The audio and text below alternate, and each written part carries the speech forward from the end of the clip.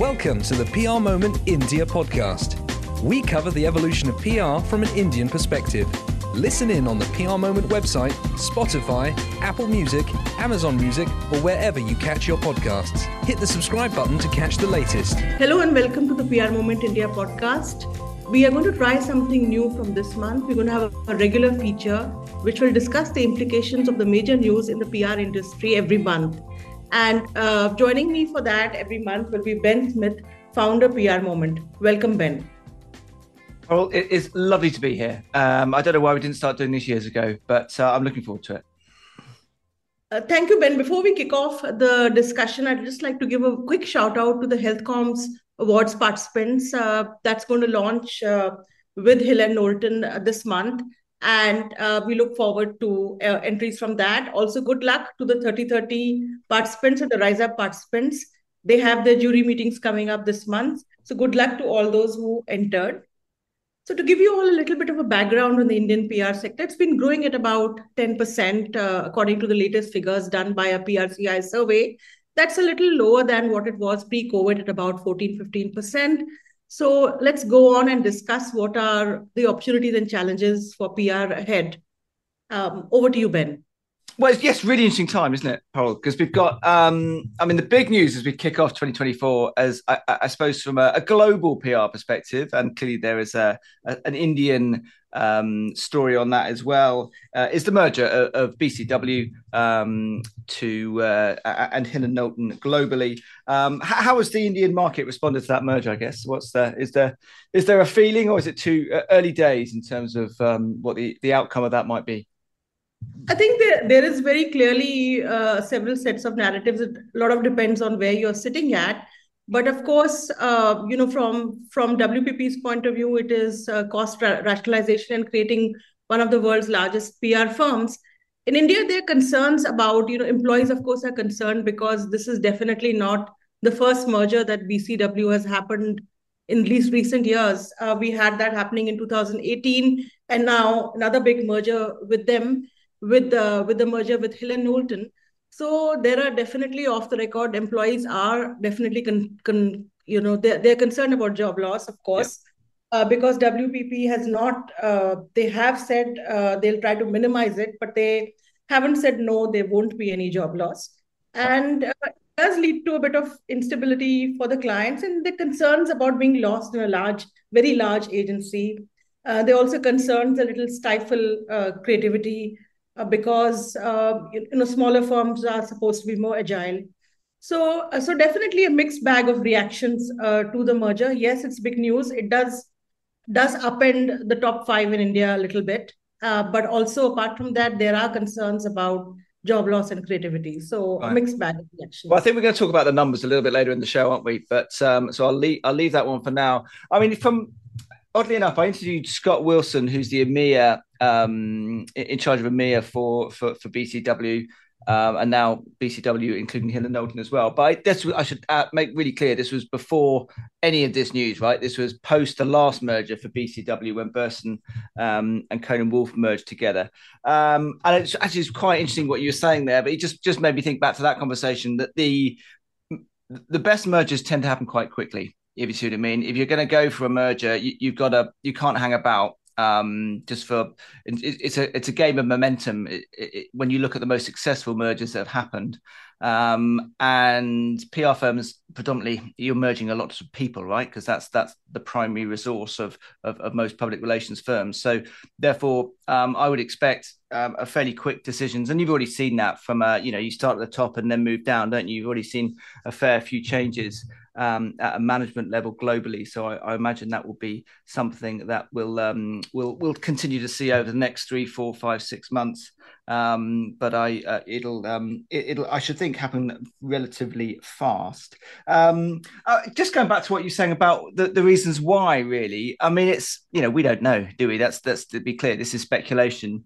But in any businesses, and this isn't, I don't think me having any great prior knowledge of things, but relative to specifics of Hill and Knowlton and BCW. But if a business is going really, really well, you tend to just let it get on with it itself, don't you? And let it continue on that growth path. It's rare that you would merge two businesses together that are doing fantastically well. And I think to be fair to both Hill and Knowlton and BCW, there were pockets of success globally. That these weren't two firms that were doing particularly badly. Certainly in the UK, BCW was doing quite well, as well as Hill and Knowlton. But the story, I think, is more about the US, wasn't it? By clearly the biggest PR market in the world by a long, long way, probably about 10 times the size of any other market. And both firms they weren't doing awfully, but they weren't growing. They were being outgrown by some of their peers, I suppose, would be what the as a sort of observer of the market would suggest. You're right, Ben. Ben, how does the global market view the merger in UK and US? Of course, you've laid out for us that I think pretty much as I've just said it. It makes sense. It's clearly a part of a wider WP strategy of simplifying their business. Does it make sense for WPP to have so many different firms doing quite similar things? Probably not.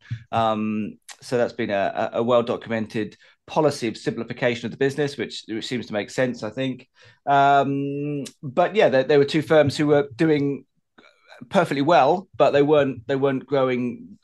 They weren't growing as quick as some of their peers. On the fact we don't know the numbers, right? Because they're Sarbanes-Oxley, they don't declare them. So it's just on industry observations and taking some of the league table numbers. So it's important to say that we're not reporting facts on the numbers because they don't declare them. They use Sarbanes-Oxley to not declare their numbers. So it's speculation only. But I think if you look at the US market, both firms hadn't been, as I say, growing. They've been outgrown by some of their competitors. True, and it follows what WPP has done with the advertising firms last year as well. So it's definitely, as you were saying, part of the simplification policy overall. And to come back to the numbers, should we get into a bit of how it would rearrange perhaps a little bit the top five in India. Of course, the top five in India is again, like you said, these are not purely verified figures because they are not published online as such, and it is via league tables and industry sources. So, of course, I mean, I don't know about it is in India, but some of them, and so Edelman, for example, they publish their numbers, so their global numbers. You can they publish those. So those are some of the group-owned firms, so WPP, Omnicom, they don't publish their numbers. So it's a mixed picture on that. The largest firm in India is, of course, Adfactors PR, which is at the latest estimate, it's about, which is also about 1 or 2 years old. It's about 52 million. And that's dollars, is it? $52 million. Yes, sir. Yes. So yes, $52 million, which to confirm is about 2 years old. This figures as per the league tables, and now it seems that with Burson and HNK combined, they would reach to about 21 million, around 120, 130 crores, depending on, it's a range actually that we are looking at. And this would be followed by MSL and Edelman, and Avian, which are roughly in the same, a little bit in the same range of 100. MSL and Edelman are in the same range of about 120 crores or 20 million. And Avian is about 105 crores or 17.5. So that's where we are at with the numbers. So it's quite interesting. So even post-merger, it's on the face of it, as you say, there's speculation, but actually the new Burson, MSL, Edelman, and Avian, they're quite close in their fee income actually. That's right. They are pretty close to each other, and of course still far behind Adfactors, which is, if to give a little perspective, they last year they stated that just one of their financial verticals is BSFI vertical has crossed 100 crores. So, which is close to about 16, 17 million. So that puts them even just one vertical is as large as one of the agencies in the top five. So to give a little bit of perspective on the issue. So just talk to me about wage inflation, because when I was over at Praxis, what's back in September, was it? A lot of talk about talent and the lack of available talent, not the lack of a talent, but the lack of available talent as a sort of growth limiting factor for agencies. And clearly, what that demand for talent normally does is push up salaries. Is that a sense that you get over there? Yes, absolutely. Talent has become very, very costly, and it's coupled with the fact that retainers have not been rising as much as they should have to keep pace with the rising cost in talent. Depending on what kind of agency you are and what kind of sector, this can range from some of the network agencies, as they call them, which are, of course, your international agencies with Indian arms. The wage inflation is about 5 to 8%, and sometimes even they give no annual hikes at all. Sometimes it depends on what the international decision is on that, whereas independent firms are of course more flexible in this matter, and they can give hikes that range from 10 to 40%. So depending on the size, the structure of the agency, it's a very wide range from 5 to 8% right up to 40%. But what I think all agencies are united on, that retainers are not keeping in touch with they're not in line with the kind of wage inflation that is required to buy quality talent. And That's we interesting. are. I mean, over here, I've been had a couple of conversations recently. This sort of, and I think it's a global trend. This, the idea of this, a retainer in name only, really, which is more about sort of in theory anyway, a guaranteed spend over a given time period, but normally that time period gets moved back a fair bit, or you don't know exactly when the spend's going to come, and it just makes the talent management of the agency so much more difficult. It's not like it used to be where you knew what was coming in. You had this sort of, as I say, retainer in name only that gets shifted around all over the place. And then if you've got a retained talent base as an agency, the business model is more difficult to manage than perhaps it's ever been. That's absolutely right, and there are a lot of delays in approving a retainer, and it's all going through, of course, the acquisition departments of late. It was not that distant from Copcom and marketing earlier, so it's Right. taking a lot of time to approve projects as well. And you're right; they prefer to take a project report, a project approach. And we had a very nice article by Sonali Sokal in PRmoment magazine last month, and she said that even large brands can close retainers at around 300,000, 500,000 a month, which is pretty low for a large national brand to Yeah. do it at that rate, which means that like you rightly pointed out, to deal with the kind of multiple channels which are in India and the kind of effort it takes to roll out PR in India, it's definitely it takes the bottom line takes a big hit. Yeah, and if those agencies aren't making profit, it means they can't invest, doesn't it? I mean, another thing that strikes me is that, so over here, I'll do it in dollars, but over here, the rough, as a rule of thumb, it's £100,000. So it's nice, easy math, right? Over here, that's about $120,000 is the income per head of agencies. And I say again, that is a rule of thumb. So it goes up and down depending on how well the agency's doing or what sector they're in. So, tech or consumers can be a little bit lower than healthcare or corporate. But as a rule of thumb, an average is about £100,000, so about $125,000 dollars per head of in terms of income to the agency. And we were just playing around with some numbers before, weren't we? And I'm not going to mention the firms of these involved but we took the two firms where we're probably the most confident of their income and the number of employees they have. And they were sort of coming in at around the £40,000 as an average, $40,000 mark income per head. So, I mean, listen, that is an interesting challenge, isn't it? So if you've got a huge country like India with so many people, a massive population, trying to cover that with such small budgets does bring its own challenges, especially in this time when the cost of talent is increasing so rapidly. Absolutely. So what's happening is what I've heard, the buzz is that what happens typically is then they hire fewer senior people. They get let go of some of the senior people and hire more younger people, less experienced people. And then, of course, that's a spiral again into proving the worth of PR. So it all goes into that vicious cycle then to manage the costs.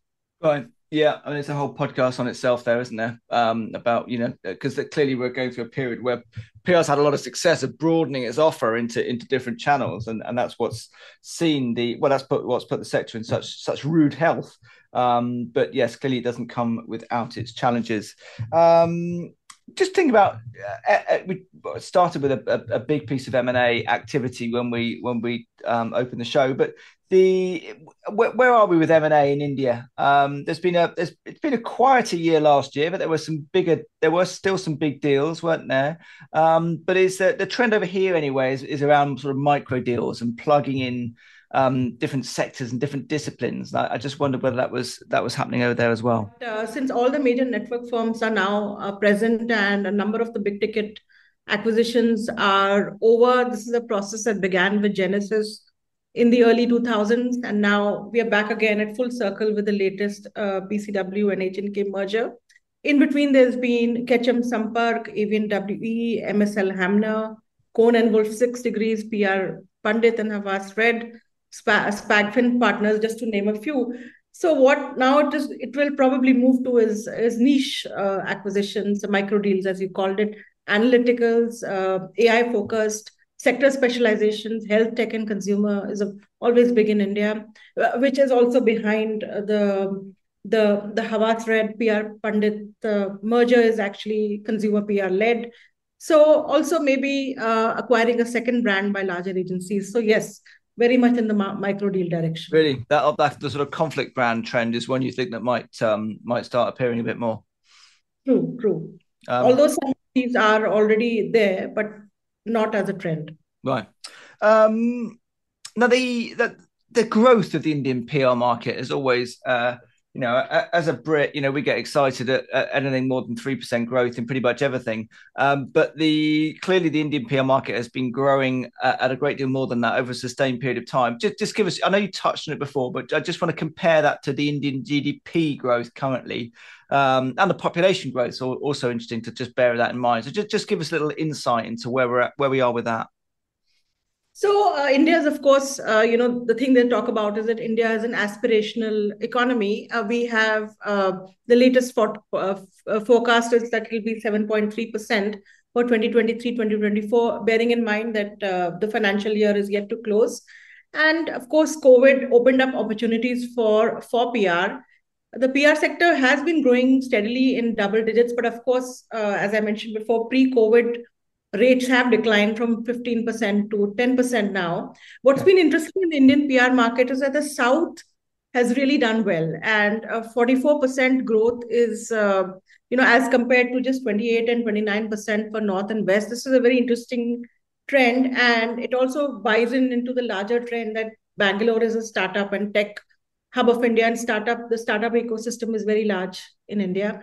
So that's really strong growth, and of course, the inflation. If you look at the inflation rate, it's the growth of the GDP growth is above not only the inflation rate but the population growth rate. But what has been worrying in the same forecast is also that consumption expenditure has dropped.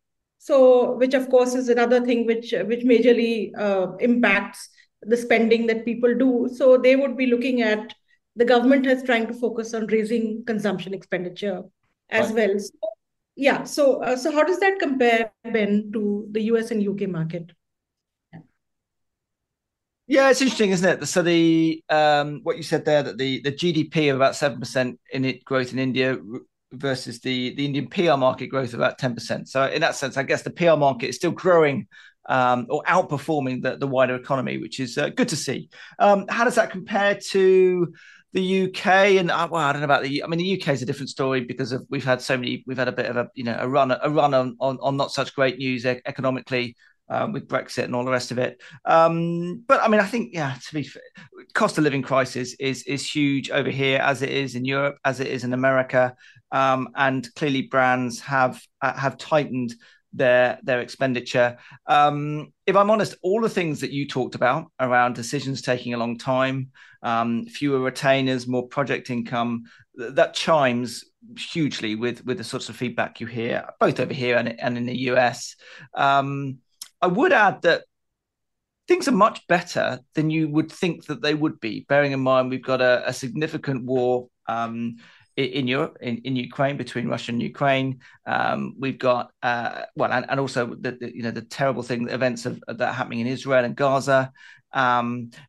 We've also got a cost of living crisis. So with all of those things happening, you would think that actually economically things might be a little bit more difficult than they are. Actually, it's going okay. From an economic perspective, it's absolutely not the case that everyone's going around the place high-fiving each other. It's not anything like as good as it was in 2022, which was really, that was the Europe and the UK and the US came out of COVID very, very strongly. But it's okay. It's all right. There's obviously ifs and buts around that, and I guess we'll talk about that now. The different markets. I mean, if you run a B2B tech PR firm in the UK or in Europe or in the US last year, it was a difficult time, right? If you're in healthcare or corporate, it was okay, it wasn't brilliant, and if you and it was the same if you're in consumer or brand PR.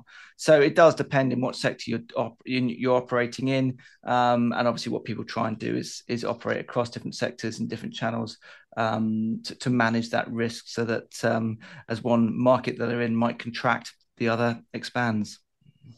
Yes, of course. I think over here, the biggest impact has been on the startup sector, because the fintech sector is seeing a strong policy crackdown. So that's something they have to evolve very quickly now to evaluation led to revenue generation PR. So I was just curious, how much do you think geopolitics, of course, here as well, though we are supposed to be fairly insulated from geopolitics impact, our energy bill has not been affected, for example.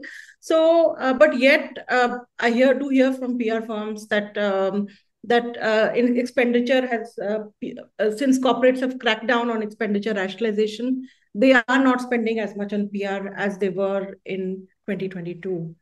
So I mean, I think that's right. I mean, historically, of course, PR does okay in a recession. It's compared to the marketing spend, it's obviously much smaller, but that spend tends to get retained for a bit longer compared to some of our advertising peers, and I think that trend's probably continued during this period.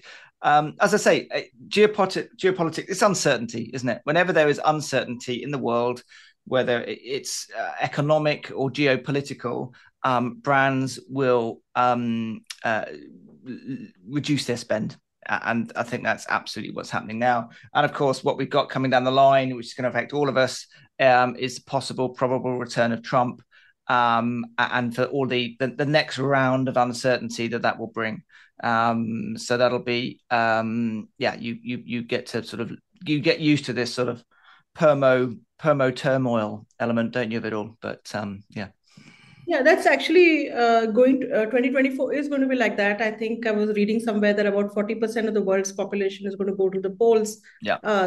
So it's a big number. We just had elections in our neighboring Pakistan and India, of course, for it in May. So that's also going to be a major factor which will affect PR firms.